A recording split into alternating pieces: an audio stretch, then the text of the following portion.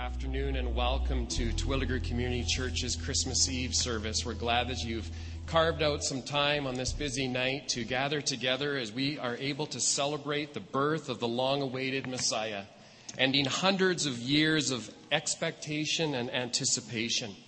Luke's Gospel captures the events for us, and so our readings this evening will come from Luke's Gospel, chapter 2, 1 through 20, and I'll read the first 7 verses. About the time Caesar Augustus ordered a census to be taken throughout the empire. This was the first census that when Quirinius was governor of Syria. Everyone had to travel to his own ancestral hometown to be accounted for. So Joseph went from the Galilean town of Nazareth up to Bethlehem in Judah, David's town, for the census. As a descendant of David, he had to go there. He went with Mary, his fiancée, who was pregnant. While they were there, the time came for her to give birth. She gave birth to a son, her firstborn. She wrapped him in a blanket and laid him in a manger because there was no room in the hostel. There were sheep herders camping in the neighborhood. They had set night watches over their sheep. Suddenly, God's angel stood among them, and God's glory blazed around them. They were terrified. The angel said, "Do not be afraid. I am here to announce a great and joyful event that is meant for everybody worldwide. A Savior has just been born in David's town, a Savior who is Messiah and Master. This is what you are to look for, a baby wrapped in a blanket and laying in a manger." At once the angel was joined by a huge angelic choir singing God's praises.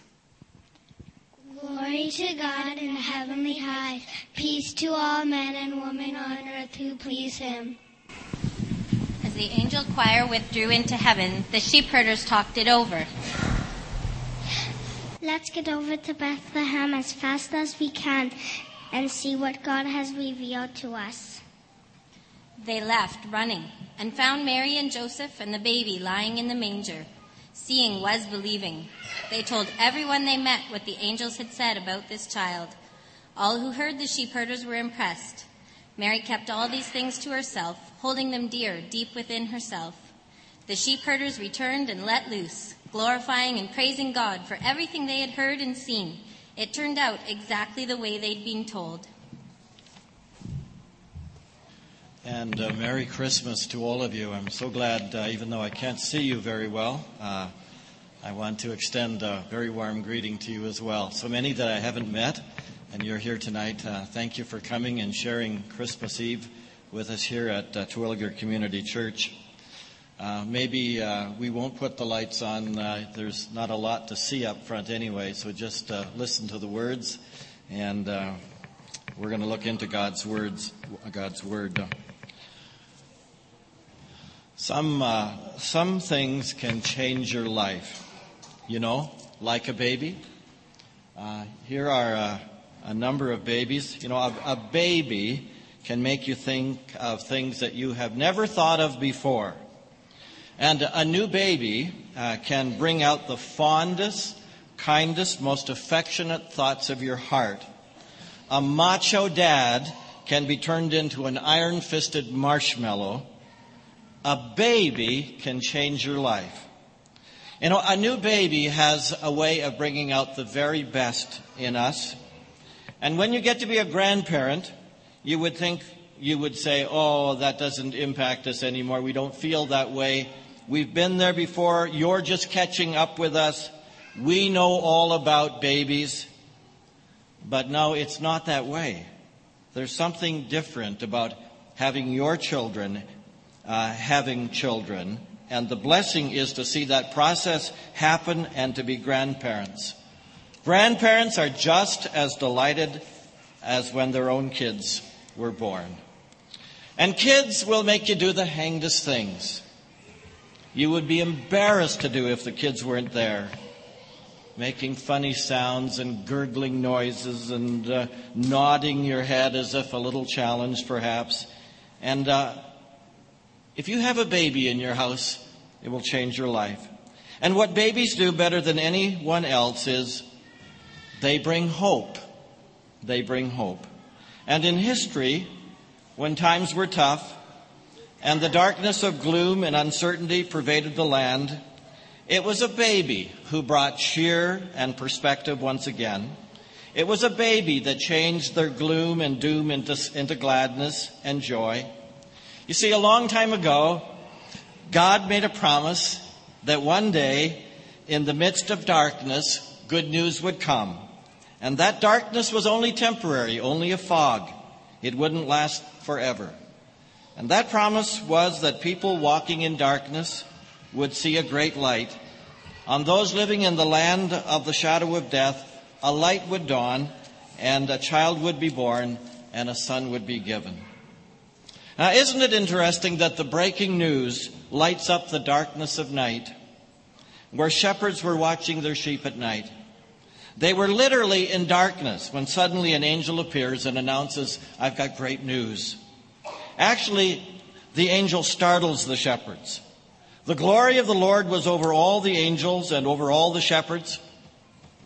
Can you imagine suddenly all this light breaking through? It caught them off guard. They weren't expecting it, and suddenly the place is illuminated like a penitentiary courtyard, and boom, all the lights go on. They were terrified, the scripture says, scared out of their sandals. They could have never prepared themselves for something like this, and they were trying to get their minds together and their hearts together to say, what is going on here? So the message from the angel is threefold.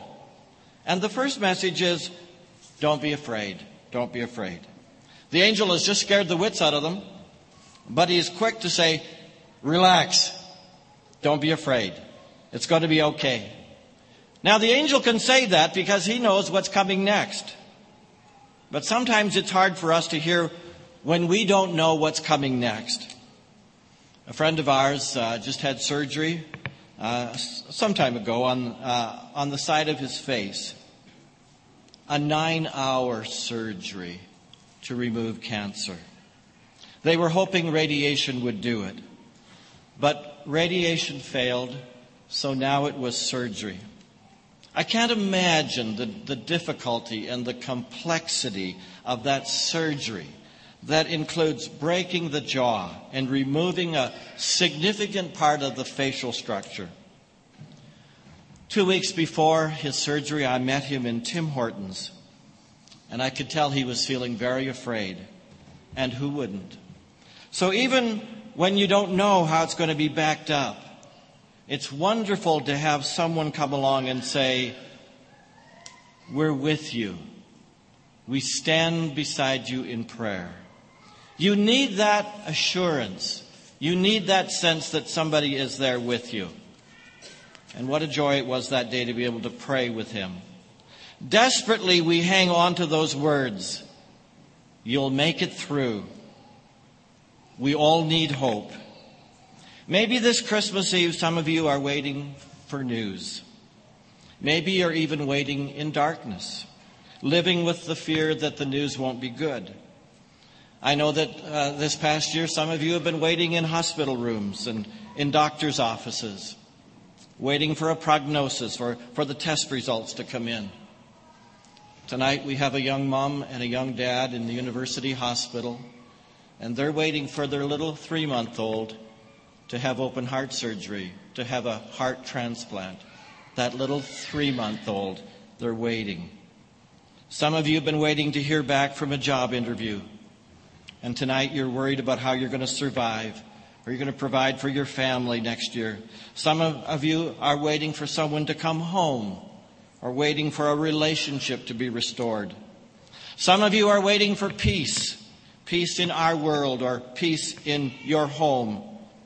This Christmas, we're waiting, and we're hoping for so many things. And even though I don't know exactly what you're waiting for, I know that God does.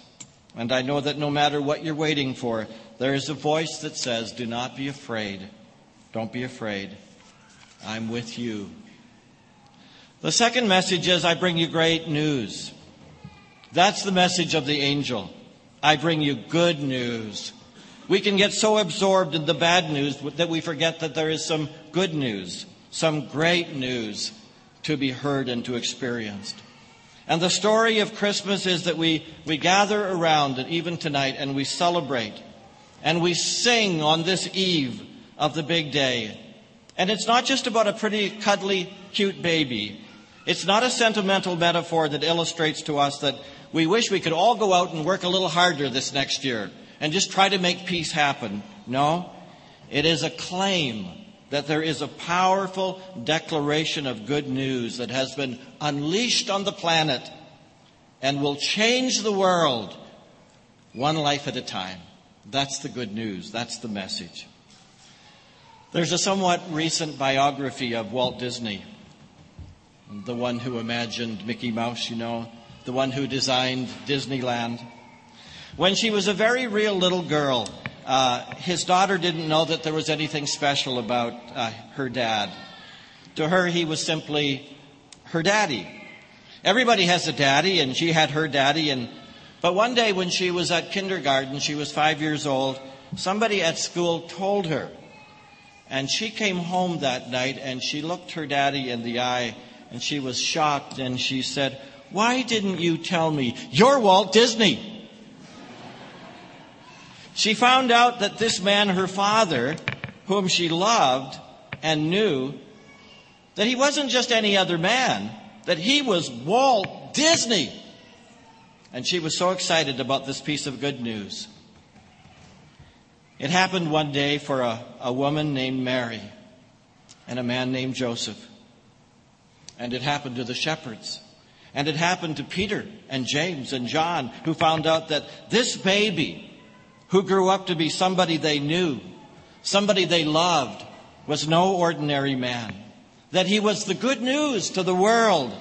That he was the good news that would change the world. So that's the second message. And then the third message that the angel brings is the good news that Christ is born. That he's here, that he's arrived, that he's on planet Earth, that he has been born. Today in the town of David, a Savior has been born to you. He is Christ the Lord. This will be a sign to you. You will find a baby wrapped in cloths and lying in a manger. The good news is that Jesus came to forgive us and to give us eternal life. The message of the angel to Joseph makes it crystal clear. She will give birth to a son, and you are to give him the name Jesus, because he will save his people from their sins. So God offers you at Christmas time the chance to have your past healed and wiped clean so you can start over, brand new. I mean, isn't that a wonderful gift? Ever been halfway through a game and wish you could just start over again? Ever been halfway through a project and you wish you could just scrap it and start all over again? Ever been halfway through life and wish you could just start it over again? Well, I have good news. Your past can be forgiven and healed, and you can start again. And the miracle of Christmas is the gift of Jesus Christ given for each of us. I ask you tonight, how would it feel if someone gave you a gift tonight or tomorrow, and you put it under the Christmas tree, but on Christmas Day, you fail to unwrap it? What if months went by and you never, ever unwrapped the gift that was under the Christmas tree? And finally, I came to you one day and I said to you, how did you like my Christmas gift? And you said, I haven't unwrapped it yet. I've been meaning to do it. I'm sure it's a great gift. I just haven't unwrapped it. It would seem awfully strange, wouldn't it? God gave us the greatest gift of all at Christmas time. He gave us the gift of Jesus Christ. And if you've never unwrapped the gift and invited Christ to become part of your life in a very personal way, I certainly want to invite you to unwrap the gift this Christmas season. You unwrap the gift when you ask Jesus Christ to come into your life and forgive your sin and become the leader and director of your life. So I hope if you've never made that kind of decision to unwrap the gift of Christmas, Jesus Christ, that you would say to him tonight, Lord, come into my life.